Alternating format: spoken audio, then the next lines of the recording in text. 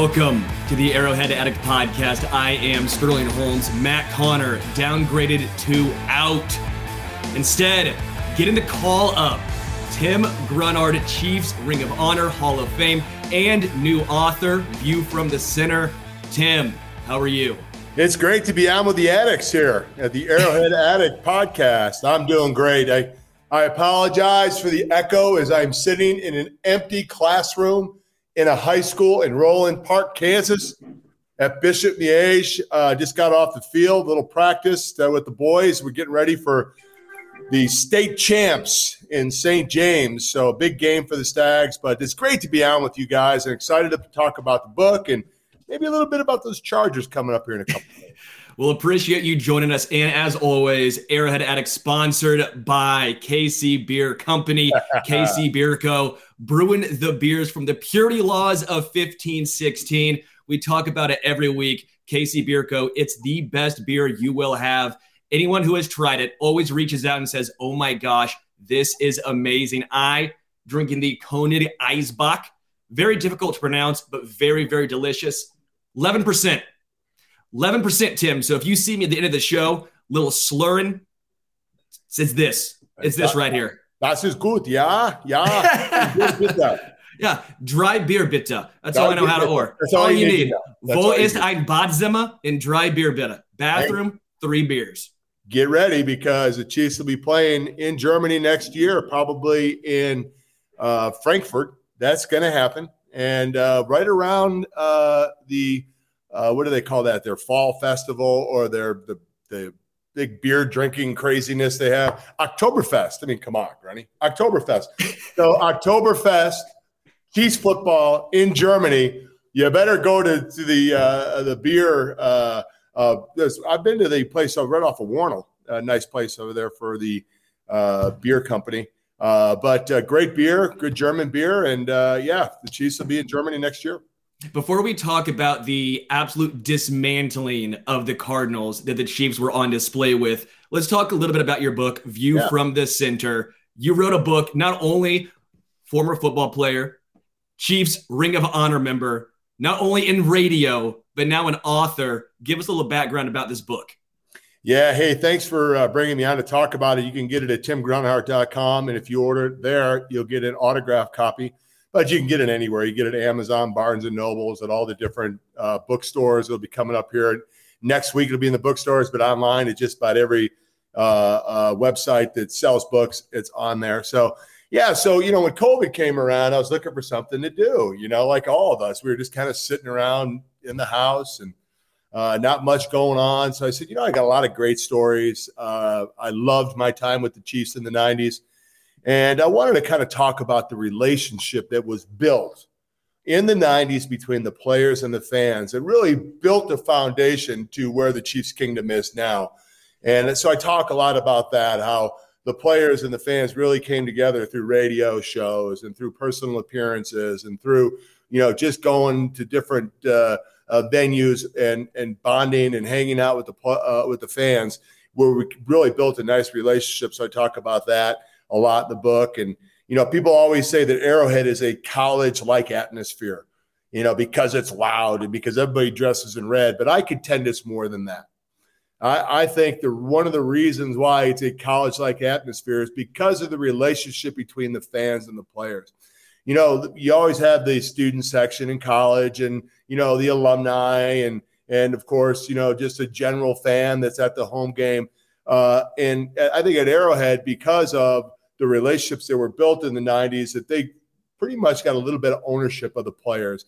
And it became like a college-like atmosphere because let's say they ran into Tim Grunhard at the Levy on a Thursday night and hung out with him. They felt like they knew him. They felt like there was a relationship on Sunday. So, and there was. So that's one of the reasons why I wrote the book. I wanted to talk about that. Plus, I wanted to talk about a lot of great characters, a lot of great people that played football for the Chiefs in the 90s, starting with Derek Thomas and Neil Smith, who were heart and soul of the defense. And then you look at guys like Dave Zott. You talk about John Alt on the offensive line. And, of course, Joe Montana, Marcus Allen, Dan Saliamua, Rich Gannon, all kinds of great names, great people, great stories. And so we talk a lot about the inside kind of poker of what was going on in the locker room during games and and just a lot of fun stuff. So if you're a fan of the Chiefs and grew up watching the Chiefs in the 90s, you'll love the book. If you're just a fan of football history and you want to know how this Chief Kingdom started, maybe you were too young to remember the 90s, but if you read it, you'll understand how this relationship was built up. So that's what I tried to get across. Yeah, the book is phenomenal. Highly recommend it. Again, go out and get it. Comes out on the 20th. Let's get to the dismantling of last Sunday. The Chiefs, all the talk all offseason was what's going to happen with Tyreek Hill leaving. Not everyone, a lot in the national media were talking about, well, Aaron Rodgers, he'll be fine without Devontae Adams, but the Chiefs, Mahomes, well, they're going to struggle without Tyreek Hill. Turns out Tyreek didn't need the Chiefs. He had a very successful first game down in Miami, and the Chiefs, they didn't need Tyreek Hill. What did you take away from that first game? Yeah, it reminds me of the Who song with the old boss is same as the new boss. And, hey, listen, a lot of people wrote Patrick Mahomes off. A lot of people thought that, because Tyreek Hill was leaving, it was taking away one of his major weapons, and the offense would struggle a little bit, at least early. Well, that was completely false. The Chiefs were able to spread the ball around to 9 different receivers. I think 4 different guys had touchdown catches. Travis Kelce had another 100-yard game. I thought an unbelievable stat. I don't know if you saw this, Sterling, but the Arizona Cardinals haven't had a tight end catch the ball for over 100 yards since 1988. And Travis Kelce now has 37 games in his career of catching over 100 yards. Just amazing. I think the offense played really well. There's a couple things I'm worried about. You can't put the ball on the ground as many times as we did in the game. We obviously only lost 1 fumble, but the ball was on the ground about 4 or 5 times. Can't do that. Offensive line, I know Patrick Mahomes didn't get hit a lot, but when he did get hit, it just didn't look good. It just didn't feel comfortable for anybody, especially the Kansas City Chiefs fans that were just holding their breath every time he went down, and so was I. So they got to do a better job, especially against this Charger team. But offensively, they moved the ball, did a great job, scored a bunch of points in the first half and kind of put the game away. And then if you look at the defense with that speed, man, I'm telling you, I love this defense. I love the speed. I love the intensity. I love the toughness. Those guys will freaking knock your head off. And if you look at the first 7 drives, right, you had 5 punts and a turnover. That's winning football. And the Chiefs haven't been able to do that in a while consistently. And I think you're going to see it this year. You can't teach speed, Sterling. You can teach toughness. You might be able to teach a little bit of technique and fundamentals, but you can't get a turtle to do a sprint. Yeah, you ain't teaching me, baby. You ain't teaching me. I was a groundhog grinder, man. When I got out on a screen, I was trying to high step it as much as I could, but it just didn't look pretty. But I will tell you this defense is intense. It plays hard. It's got a bunch of young guys, and I really like the way they played this week. Were you shocked at all at how quickly the defense gelled? Obviously, it's a long season. It's 1 week. They went up against a banged-up Arizona Cardinals receiving corps especially. Kyler Murray's had all this offseason drama surrounding him with the contract situation. Obviously, probably should have studied more. But what did you take away? Because I thought it was going to take, 6+ weeks. We've seen recently under Spags, it takes a little time early for the defense to gel. Do you think they are gelling faster than expected, or was this maybe some situation where we maybe need to take a step back and say it was the Cardinals, a lot of situations surrounding it, and take the full picture into view here? Yeah, I think there's a little bit of that. The Cardinals obviously had some injuries at the wide receiver position, but anytime you're playing against an athletic quarterback in the first game, you got to be fundamentally and technique sound, and obviously assignment sound, because if you're not doing your job, you're going to give up some big plays to that quarterback. And the Chiefs did their jobs. They were able to contain him pretty much. I think he had 1 or 2 runs that were worth a damn. The rest of them were just kind of scrambling around and running for his life. But I will say this, you have some young guys, and usually young guys take a little bit of time.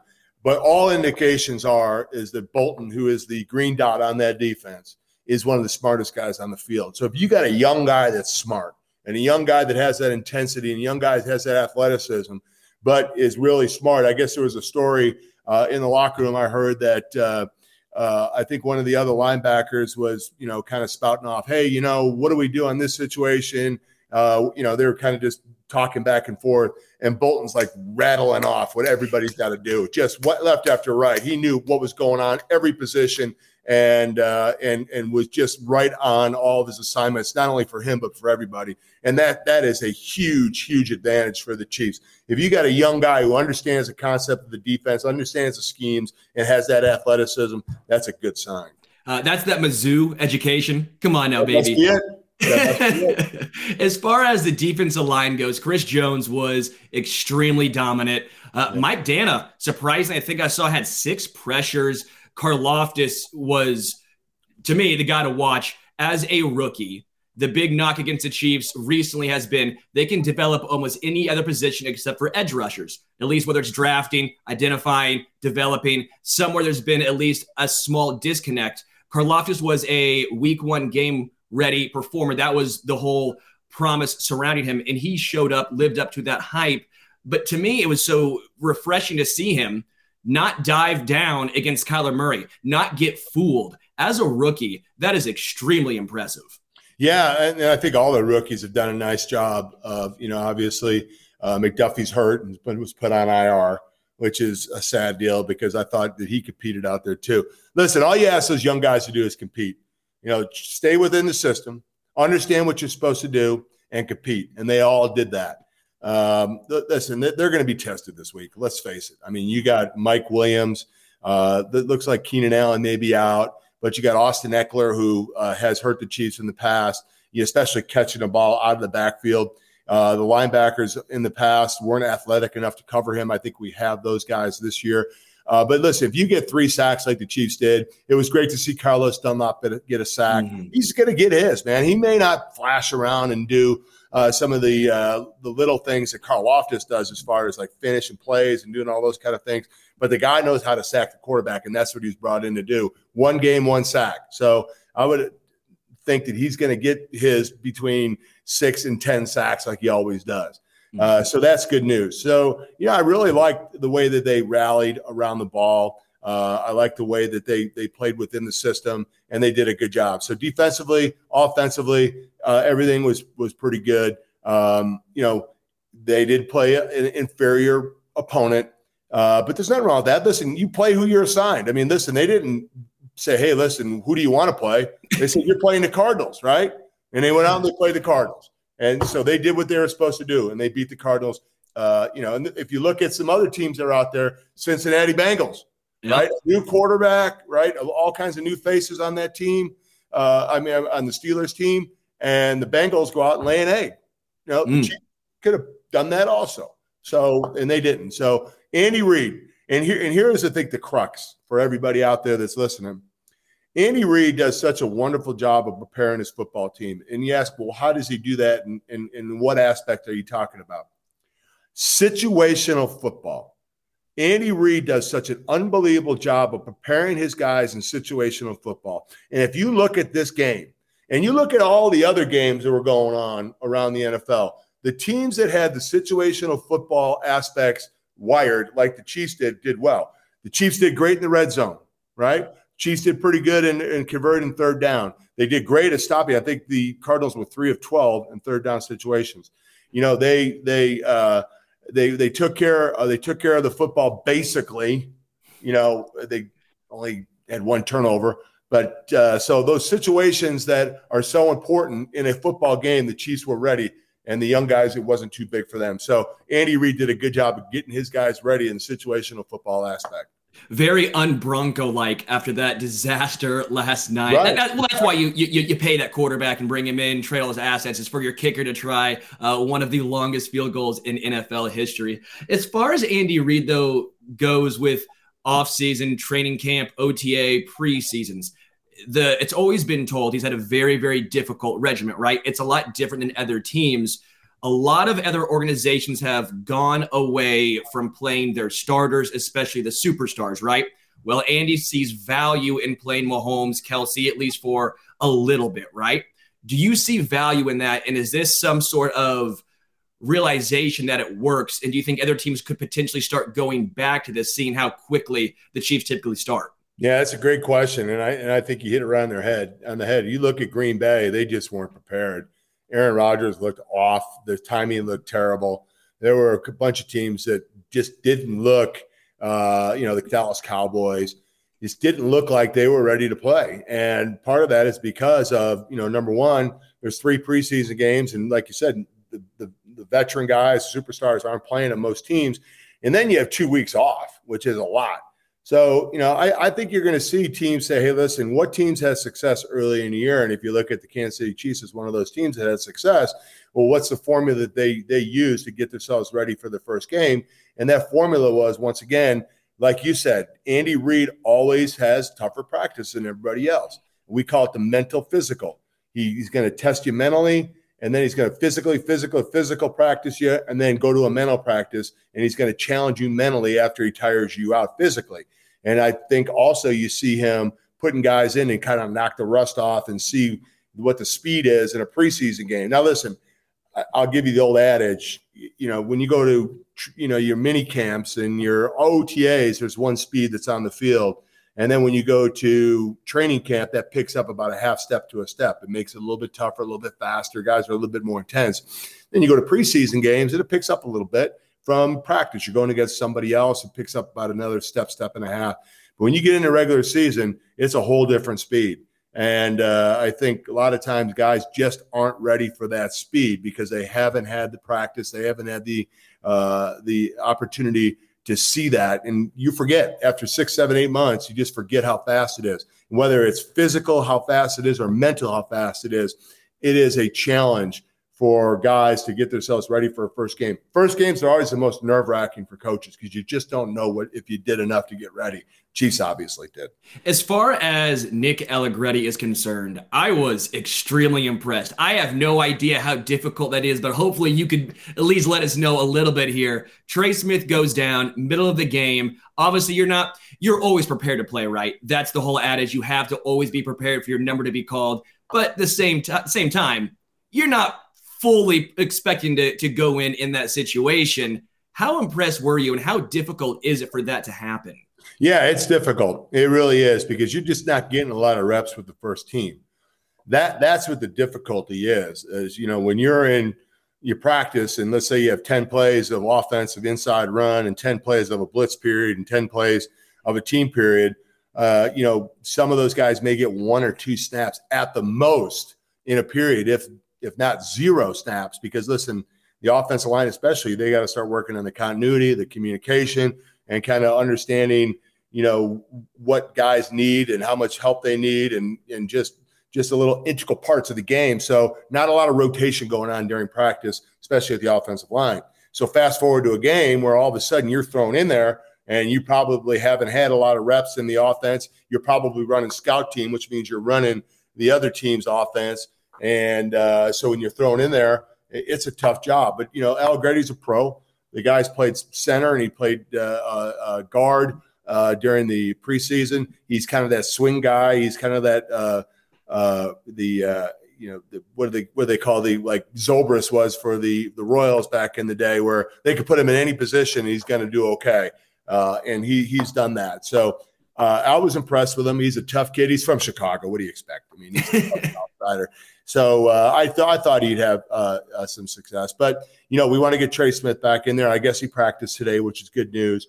But Allegretti did a nice job of stepping in, and that's what a pro does.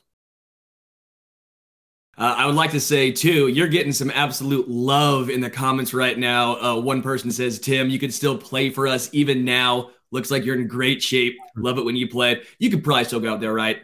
Yeah, Chiefs need someone. I may look like I can, but you got to watch me walk. If you see me walk, you'll know that there's no way that old bastard can go on the field again. But, yeah, I appreciate that. I think it was Doug. But, listen, I mean, the old adage is there's not a lot of 300-pound 80-year-olds walking around. So, you gotta try to get back into shape after you're done playing, because guys will balloon up. Usually offensive linemen go one or two ways. Either they get skinnier and they get in shape, or they get really fat and waste away. So let's hope that's doing.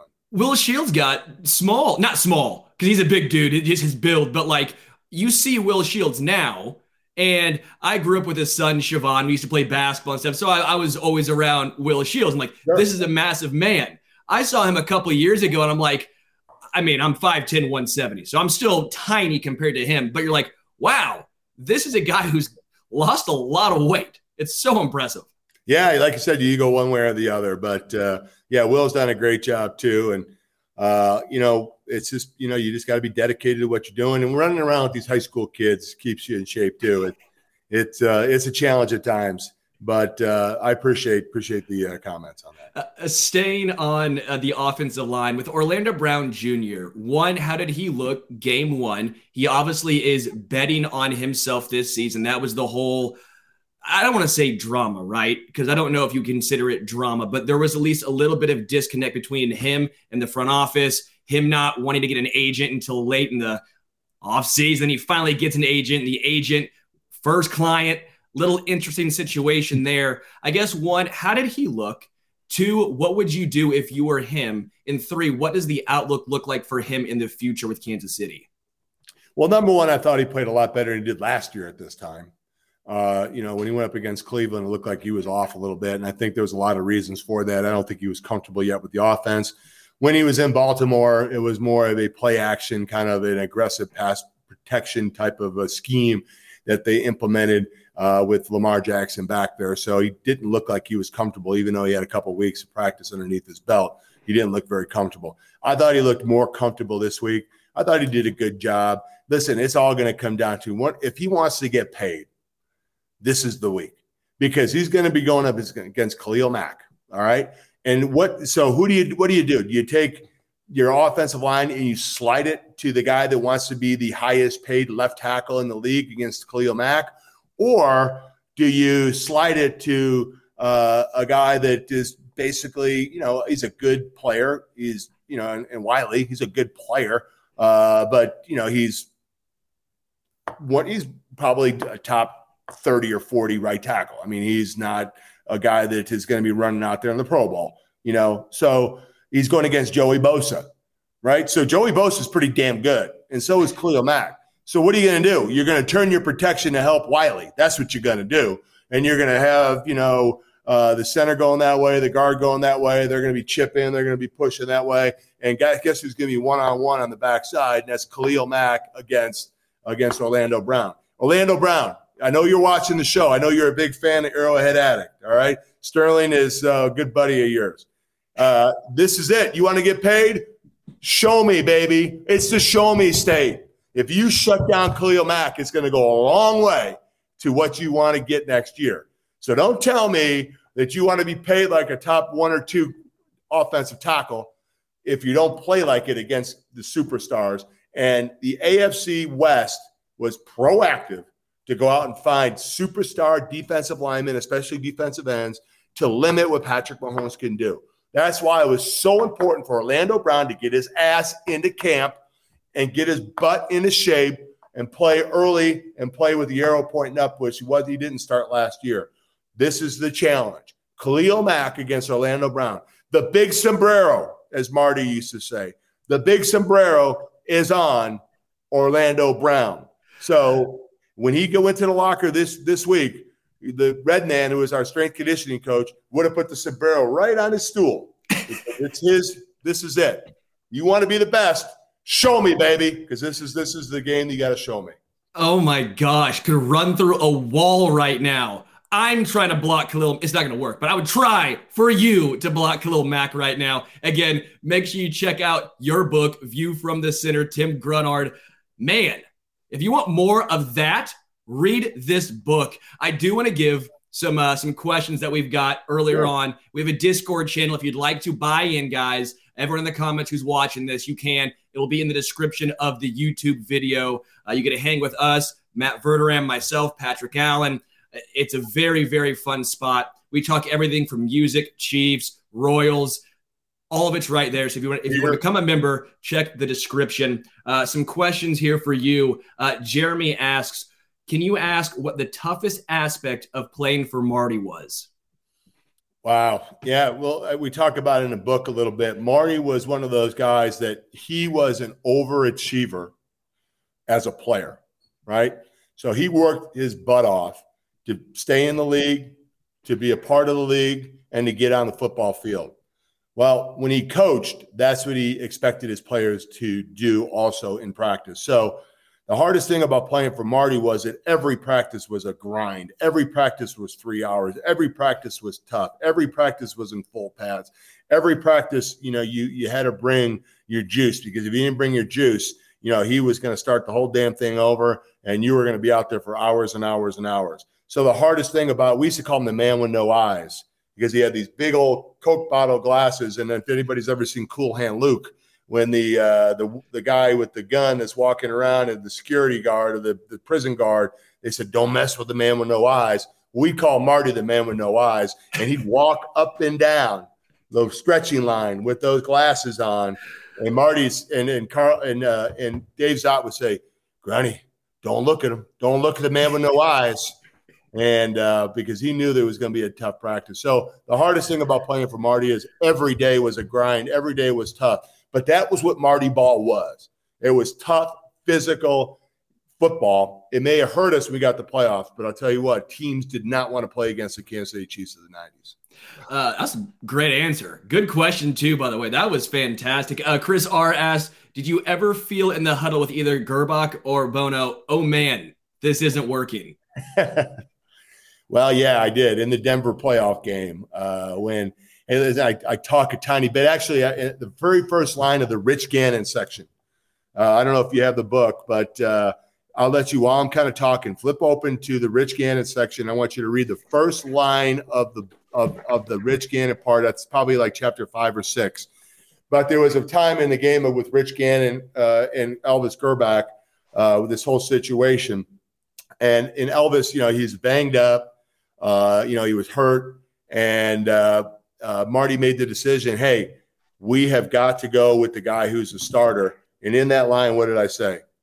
Man, I'm on the Marcus Allen section. Give me a second. That's chapter 5. Yo, Sterling, you're killing me here, man. You got to get your timing down. I'm trying, man. This is live, baby. If we recorded it, see. I know. That's why I put you on the spot. I want to see if you're a pro or not here. Allegretti wouldn't have fucked it up like you did. I'll tell you that. Right? You talking about Allegretti. All right. So, come on, let's go. Sometimes you're on me. You're in a situation. In fairness, you said chapter 5. Chapter 5 starts with Marcus Allen. Well, they're all in that chapter. But go ahead. Flip through.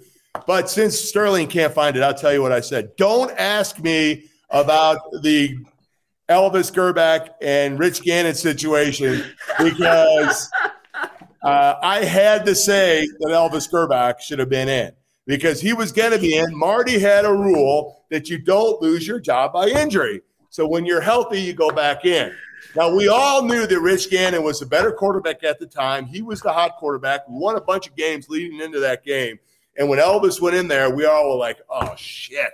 I wish Rich was in here. And then about the middle of the first quarter, going into the second quarter, we knew, God, do we let Elvis get knocked out here and put Rich in and maybe win this game?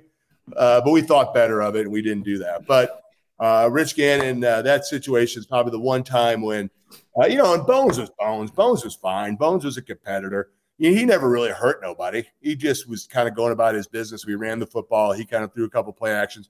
The only time that he embarrassed himself is when Joe Valerio beat him down the field against the Arizona Cardinals on a boot. And Valerio's like, hey, let's go. Come on, Bones, let's go. And he's running backwards as Bono's running full speed forward to try and score a touchdown. That was – Oh, see, I like these questions. You're honest about it. This is what's great. You get on to former players who actually enjoy talking about it. This is great. And you called me out. Basically, my fuck up. That's the best part of it. Hey, that is the best part. Yeah, and that's what's fun doing it live. I mean, listen, you want to be that guy, man. Hey, sometimes you're thrown into the game, man. You got to be ready to go.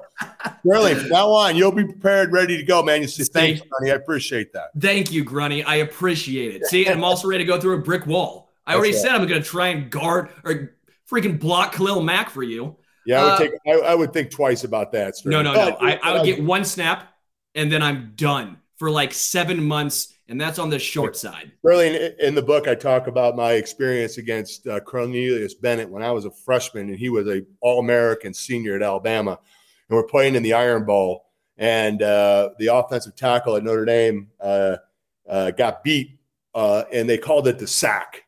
So if you Google Alabama in the sack, you'll see Steve Berline getting cut in half by Cornelius Bennett, right? So after that play, Lou Holtz pulled out, his name was Byron Spruill, pulled him out and put me in there.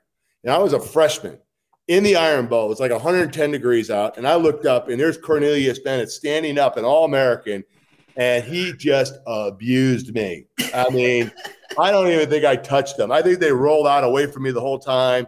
And I got out of that game, and I said, if this is the guys I got to play against, I'm never going to have any kind of success in college football.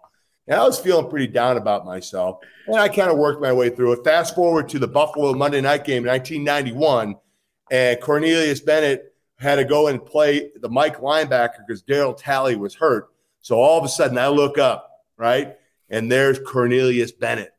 And I'm thinking back to as a young 17-year-old kid down in Alabama in this heat and going up against one of the best outside linebackers in the nation, All-American. And I was like, payback is a bitch, buddy. And I'm not going to say I cheap shotted him, but I didn't help him up. I promise you that. And I kicked his ass that whole game because he was stuck in there and he had nowhere to go. So I was getting on him and driving him. And after the game, he kind of said something like, hey, what was that all about? I said, payback's a bitch, man. You remember? He didn't remember, obviously, because I was just some schmo that they threw in. But he remembered the sack. But hey, listen, so you never know. Sometimes you're put in those situations. You just got to go out there and do the best you possibly can, Sterling. So I would give you a couple snaps against him. Well, see, there we go. And fast forward even farther, and now you're in the Chiefs' Ring of Honor. There you go. I think it worked out for you pretty well. What was it like going up against Neil Smith after obviously leaving the Chiefs, going to Denver? That had to be a very interesting situation, right? Yeah, I loved Neil. In fact, once again in the book, I tell stories about Neil and I. We probably fought at least once or twice a week during practice. And, at first it was, because he didn't like I was going full speed or I didn't like he was going full speed. And it was like a 2-minute situation and he'd come inside and I'd cheap shot him or something. And next thing you know, we'd be at blows. And we found that whenever we did that, the intensity picked up in practice. I mean, all of a sudden now the defense was foaming at the mouth, ready to go because, Neil got in the fight. He's our guy. Let's go. And the offense said, Grunny got in the fight. Let's go. So every once in a while, we get in practice. We kind of look at each other when things were kind of going a little bit, soft or a little lame or a little quiet. And we look at each other and then, bam, it was like WWE wrestling. Oh, it's a big fight. And then everybody would get all going again. And we'd kind of wink at each other and say, hey, we got to get the practice going. And Marty, he'd be annoyed, but he knew what we were doing, right? So he didn't get too mad at us. But, yeah, so I'll tell you, when he went to Denver, it was actually easier for me because I didn't have to go against him as much. And, in practice, we had fights all the time. And then we were playing Denver where I barely got out to him. So, but I missed him. He was a great teammate and a great friend. As far as that goes in the NFL, for example, Russell Wilson leaving Seattle, going to Denver, right? He was booed. I was a little surprised. I mean, that's a guy who won a Super Bowl for Seattle. Julian, this isn't baseball. This isn't when Hosmer walks up to the plate with the – No. It's different too. Hey, it's good to see you again. Okay. Hey, Moose. We love you, Moose. Bullshit. Part of that pisses me off, too. We're going to kick your ass. We want to knock you out. Okay, I'm with you. You know why? That's apathy. Apathy sets in, and you no longer have that drive. And when fans have apathy, what happens? They don't care. That shows sometimes they don't care about the team. With Russell Wilson, that was a guy who was there for a long time, did win a Super Bowl, took him to another one. Obviously, there were some issues. Not a great team surrounding him for a while. Part of that could have come from the fact he wanted more money, with more money to the quarterback, less money for everyone else. But then you hear some of his teammates post-game, they weren't too happy. I mean, how common is it when a guy leaves that it feels like there's a massive stir-up like this post-game? Yeah, I didn't see that part of it. I did see the fans, and I understand that. And I actually like that. In fact, if you're a player, you should like that. I never liked the idea of, cheering for a guy that left, when they walk up to the plate. Wasn't a big fan of that when Royals and games, everybody's giving a standing ovation to, Moose when he comes. Forget that. He left. Screw him. I'm not cheering for him. right? Sure. So, but maybe that's just a football mentality. But, sometimes guys just get their feelings hurt. He was the undisputed leader of that team, and he left them. And, and they probably thought, listen, he didn't want to be around us, and they took it personal. But really, it's business. It is what it is. You only have a certain amount of years to play football. I was lucky enough, and quite frankly, probably too dumb to leave and try to become a free agent somewhere. I just always said, hey, I want to be here. You want to redo it? Yeah, sure, let's do it. I just wanted to be in Kansas City. So I was here 11 years. So I never really experienced that. I was always in the same place. But I could see how, guys have to make business decisions to take care of their family. You only have a certain amount of time to play.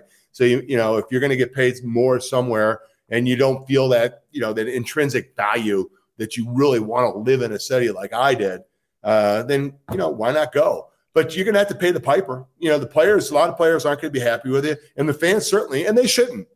There's no responsibility to welcome a guy back. Listen, he left.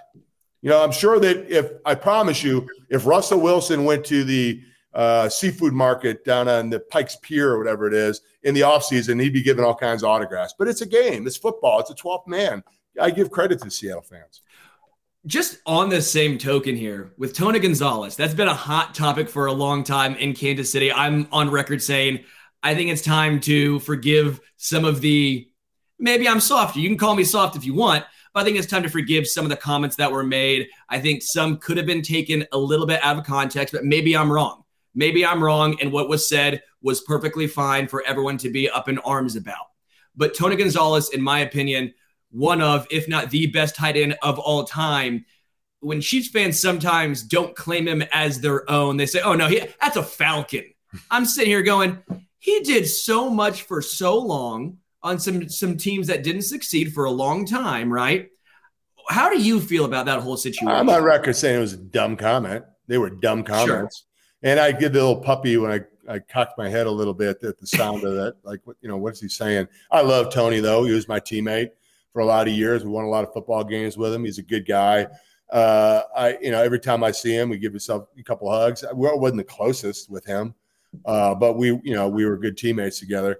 I just think that, a lot of times you're trying to appease a fan base, or you're trying to do some stuff and you forget about how it's going to affect the other one.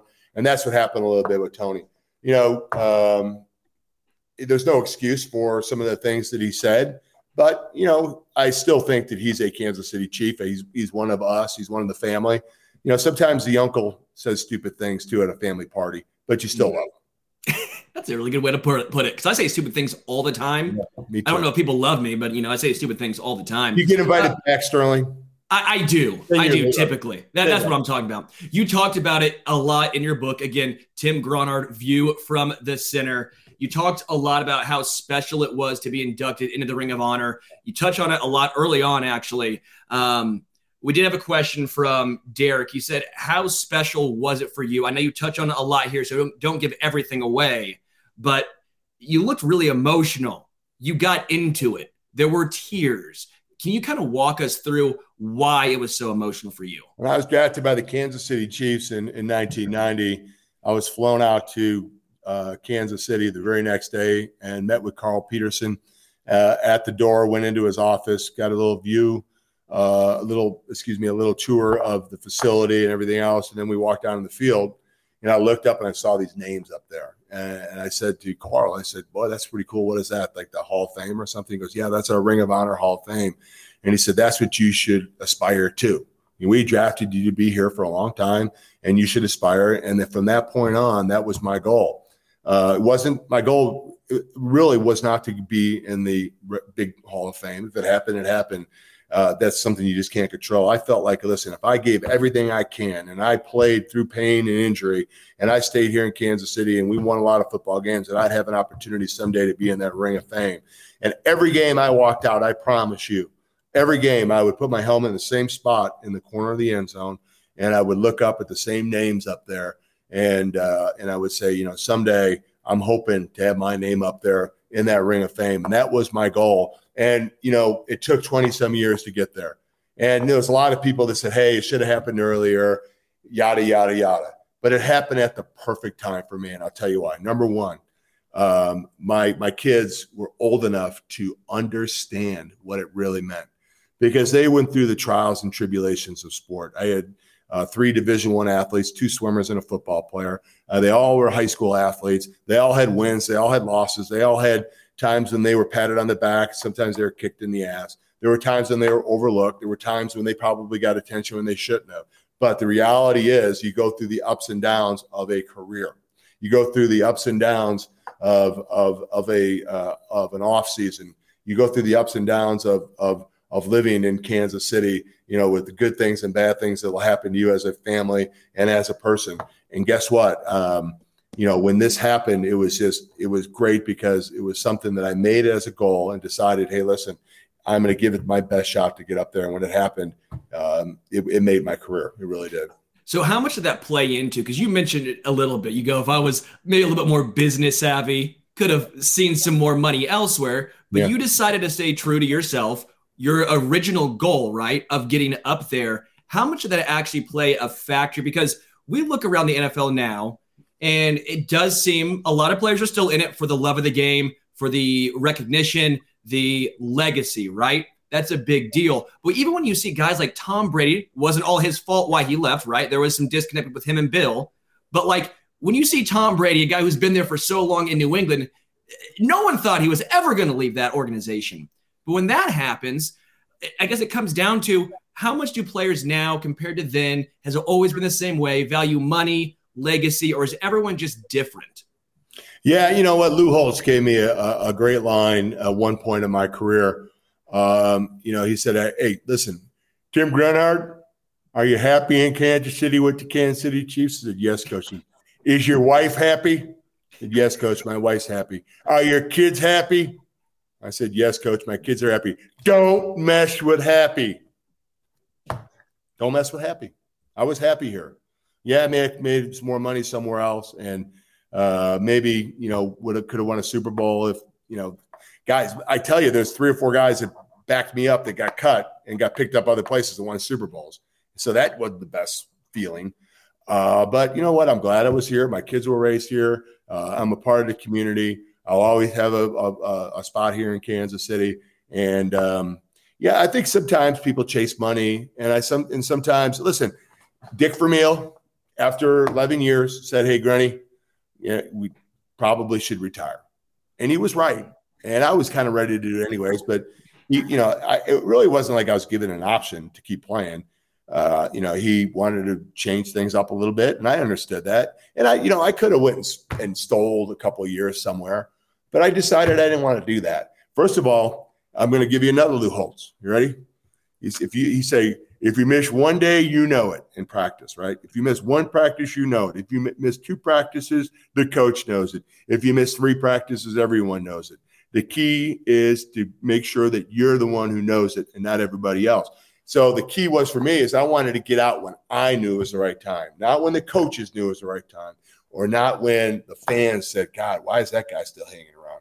So it really worked out well. 11 years. I had a lot of surgeries, a lot of different things, fought through Marty Ball for a lot of years, but was lucky enough to just be here in Kansas City 11 years, and that was just about right. Great Lou impersonation, by the way. That was fantastic. That was great. Yeah, well, I've heard plenty of it. In the book, I tell some great stories of how Lou got after my ass. That's for sure. So. We're getting a lot of questions from Chris, Benjamin, Nate. They're all saying, what do you like about Creed Humphrey's game? What do you see from Creed Humphrey as a former center? Again, Chiefs Hall of Famer. How do you see the correlation? What do you see from Creed? Yeah, I like his nastiness and toughness. I like the way he finishes plays. I love when centers finish plays. I love when you see guys down the field, taking guys off the pile or finishing linebackers and getting on guys. And, there was a prime example in a game last week where it was a counter play and he blocked back and the guy was trying to get over the top and he kept fighting that upfield shoulder and cut him off and the back cut right behind him and got another 5 or 6 yards because he was finishing the play. I love the way he finishes. I think he's a nice player. I think that he's an ascending player. I think he's going to get better and better. I am on the record saying the sophomore year, your second year is always your hardest year because, number one, the first year you're off adrenaline. and you're just playing out there and you don't know what you don't know. And then the second year, you think you got to kind of figure it out. But guess what? The defensive coordinators across from you, they got you figured out too. So it's a game of chess. You got to make a move. They make a move. Then you got to make a move again. So I'm on record saying that, this is one of those years where it'll be interesting to see how productive he is. And I think he will. But if you ask him after this year, I bet he says, yeah, man, that was probably harder than my rookie year. And but I really think that he's a nice football player that does a great job of finishing plays. And I love that about him. Of all the injuries you've suffered, I would say what's the one that you've played through and you're like, holy shit, that was difficult? Because, for example, I have turf toe. I'm Charmin Ultra Soft. I am not playing in a softball game this weekend, even with beer. Trust me, I tried this weekend. I tried to crush some beers, watch the Mizzou game, so that ended up in a lot. Just shoot it up, man. Just shoot that up. So what was the injury you went through? Like Joe Moore, my offensive line coach at Notre Dame, would say all the time, it's a long way from your heart, Sterling. You're going to be okay. No, dude, I'm soft, man. Yeah. I'm telling you, this is, well, for a lot of reasons, I'm not in the NFL, never in the NFL. One of the reasons, I'm fucking soft, man. Come on. Well, I will tell you, my last year in the NFL, and one of the reasons why I did retire, I had off-season surgery. And I remember that, and I had probably 8 surgeries on my left knee, and this was the 8th. No, this was the 7th, and then the 8th was a replacement. So this is the last surgery before I had it replaced. And so I went into surgery, and it took a lot longer than I thought it would. And the doctor for the Chiefs came out and told my wife, yeah, there was some more scar tissue and some different stuff we had to take out. It took a little longer. It's probably going to take a little bit longer to heal. And so fast forward to, the whole year, I just didn't feel right. It was my left leg. And anytime I had to push off to go to the right, I just didn't feel like I had the power. So I would do this tape job. It was like the X's. It was like tape job that would start up on your thigh, and there'd be one going this way, one going this way, probably 6 or 7. They put a knee brace on. I looked like a mummy. And it really kept my knee solid. And I was figuring, I wonder why, it's just not right. Well, I get to, later on, probably 10, 15 years down the road, I go to a doctor outside. I'm not blaming the Chiefs organization for this or not. Don't get me wrong. But I went and the doctor says, when did you tear your ACL? Because you don't have one. So I played my last year without an ACL. So there you go. Really weird. It was loose. It was never right. I had to tape it all the time. And I didn't know that was it. But I went to this doctor who ended up being actually a Royals doctor. And he's like, you don't have an ACL. He said, when did you tear it? Did they ever fix it? And I'm like, I never tore an ACL. I had cartilage issues. He said, well, he showed me the MRI and showed me the x-ray, no ACL. So my last year, I played without an ACL. And, and I think, once again, I'm not trying to cause any controversy or anything else. It's been a long time. And I'm happy with the Chiefs. Everything's great. But if I would have sat out a year, they were going to have to pay me my last year of my contract, right, which was the biggest year. And then I would have probably sat out a year and, had another surgery and had to replace it, and then they would have to pay me, So it wasn't meant to be. But that was it. So I played without an ACL my last year. That's incredible. Yeah, it is. I don't know how it did it. If I would have known it, I probably wouldn't have done it. But I didn't know it. But my knee was never right. It took a long time. And I remember Gunther just getting on my ass, especially early in training camp about, you got to get out there and practice. And I was like, man, this thing doesn't feel right. And I played 120 games in a row. So I didn't miss games. And I didn't miss any games that year either. But it was one of those things where it was really a difficult process. And it really drove me to retire. So do you think that that's a NFL, not blaming the Chiefs at all, but I don't think that just would be Chiefs centric, right? Is that something you think goes on throughout all NFL teams? Do you think that maybe it's slowed down a bit because of the, I don't want to say investment potentially in players, right? Like in Mahomes. If Mahomes had a torn ACL, I don't think we would see him out there, right? I think they'd be maybe more upfront. Or is it just that also players were maybe, I don't want to say tougher, right? But they also, I don't know, questioned less, played through things more often? Yeah. Is that a situation too? it was, just like the concussion deal, man. I mean, we played with concussions. We knew we had concussions, and concussion was kind of a badge of honor. You got knocked out, or you were seeing, stars. That was cool. Nowadays, you're out for a week or two. So, listen, I'm not saying that's good or bad or indifferent. That's just the way it was. And it's different. It's different now, and it's different for a good way. And listen, I'm not blaming the Chiefs at all. I would have probably ended up playing anyways. I didn't care. I just wish I would have known. But, it's one of those things where I'm very happy with my career. It was about the right time to retire. And I just wasn't, like I said, I knew at that point that I just wasn't right. And it was better for me to get out when I knew it, and not the coaches, and not you always want people to say, oh man, you could play another year. You don't want people saying, gosh, you should have quit a year before. So that's kind of where I was at when I stopped playing for the Chiefs. Not just with Marty Schottenheimer, but day to day, week to week, what is something that's way more difficult than the average fan would think in an NFL career? Because I always thought travel, for example, is something that I don't think fans always take into account. I think that could be a little bit more difficult. My old basketball coach played in the NBA for a long time. If you know Scott Wedman, right? He was my basketball coach. Well. And he said it wasn't a big deal for him, but I would have to imagine just the grind of flying places, the time changes, that would have to be a grind. But for you, for example, what was something in day-to-day, week-to-week that was so difficult that the majority of fans wouldn't recognize? Yeah, so I tell people this all the time. You play on a Sunday, you wake up Monday morning, you feel like you're going to get hit by a truck. I mean, you're just sore everywhere. So you get in there, you go get some treatment, you go in the hot tub, cold tub, get some ice and some stimulation stuff on your injuries. You go and you work out, you get the lactic acid out, you do some running, and then Tuesday's your day off, right? And you would think, wow, that's great. Tuesday's day off. Tuesday's the worst because you're laying around all day, and by the middle of the afternoon, you're like, you could barely get up.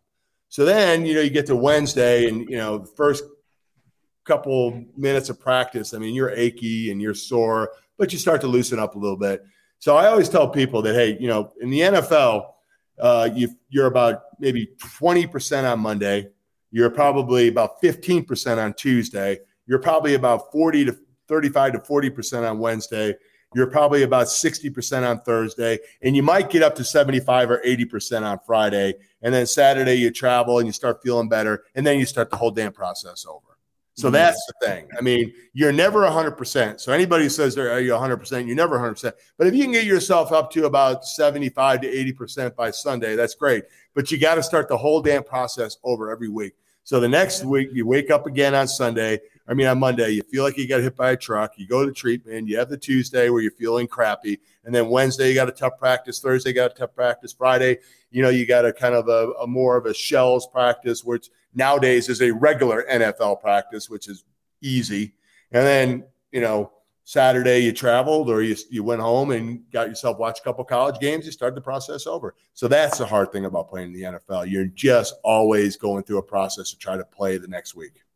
Something I've been hearing a lot, bringing it back to today, is you look at a lot of good teams. Let's say the Rams, the Buccaneers, Cowboys were supposed to be good. They're obviously not, especially not without Dak Prescott.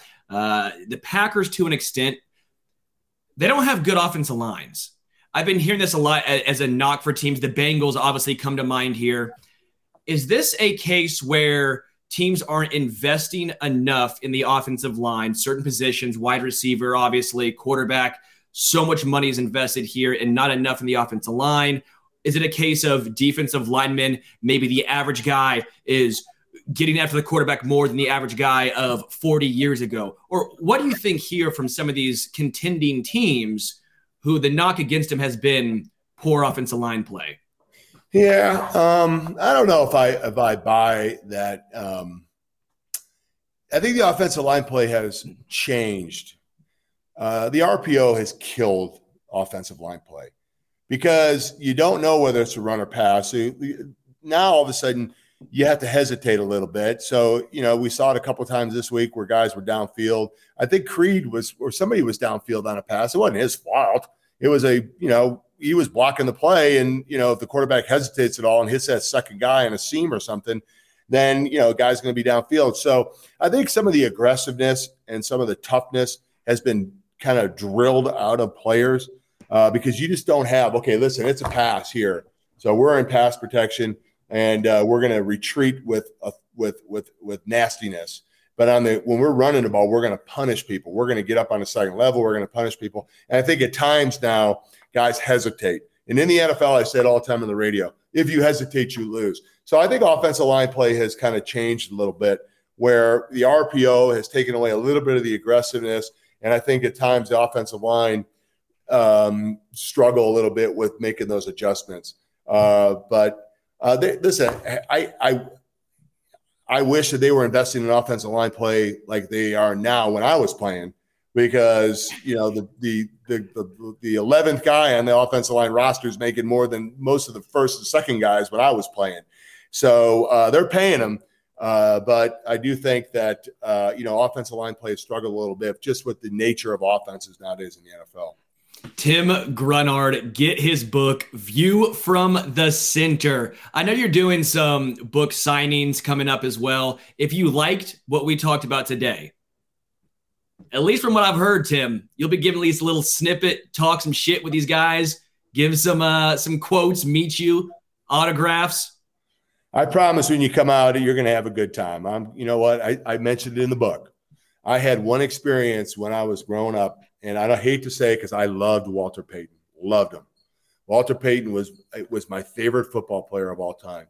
But I went to the Evergreen Park Mall in Chicago on the south side to get his autograph. And I waited for about an hour and a half in a long line to get his autograph. When I went up and I handed Walter a photo for him to sign, he signed it and didn't even look up. And I was thinking, I waited all this time. All I wanted to do is make eye contact. I just wanted to have some kind of, bond or some kind of like with my guy. And he never even looked up, just signed it, and I went about my merry way. And at that point, I talk about it in the book. I said, I will always look you in the eye, and I'll always say hello, and I will always be approachable when I'm doing these things. So when you come out, expect to see the same guy you see right here. We're going to have fun. I'm going to sign autographs because I promise you I will not ever just sign an autograph and push it off and not look up at you, because just like, the lessons you learn in life, I learned that lesson. I'll never do it. So come on out and visit with me. This comment puts it perfectly. Final comment I have to read. Jeremy says, Tim needs to run for president. I think that's perfect. Come on. What do you think? Too many skeletons. Yeah, from you blocking guys. The pancakes. There's a skeleton. Tim Grunhard. This was the Arrowhead Addict podcast. Tim, this was an absolute blast. Really appreciate you taking the time to come on here. Again, one last time, get his book, View from the Center. Everyone who comments, always appreciate it. KC Beer Co., best beer in the world in Kansas City. Guys, we'll see you Thursday. Can't wait. Can you believe it's just a couple days away, another football game? God is great, baby. Let's go Chiefs.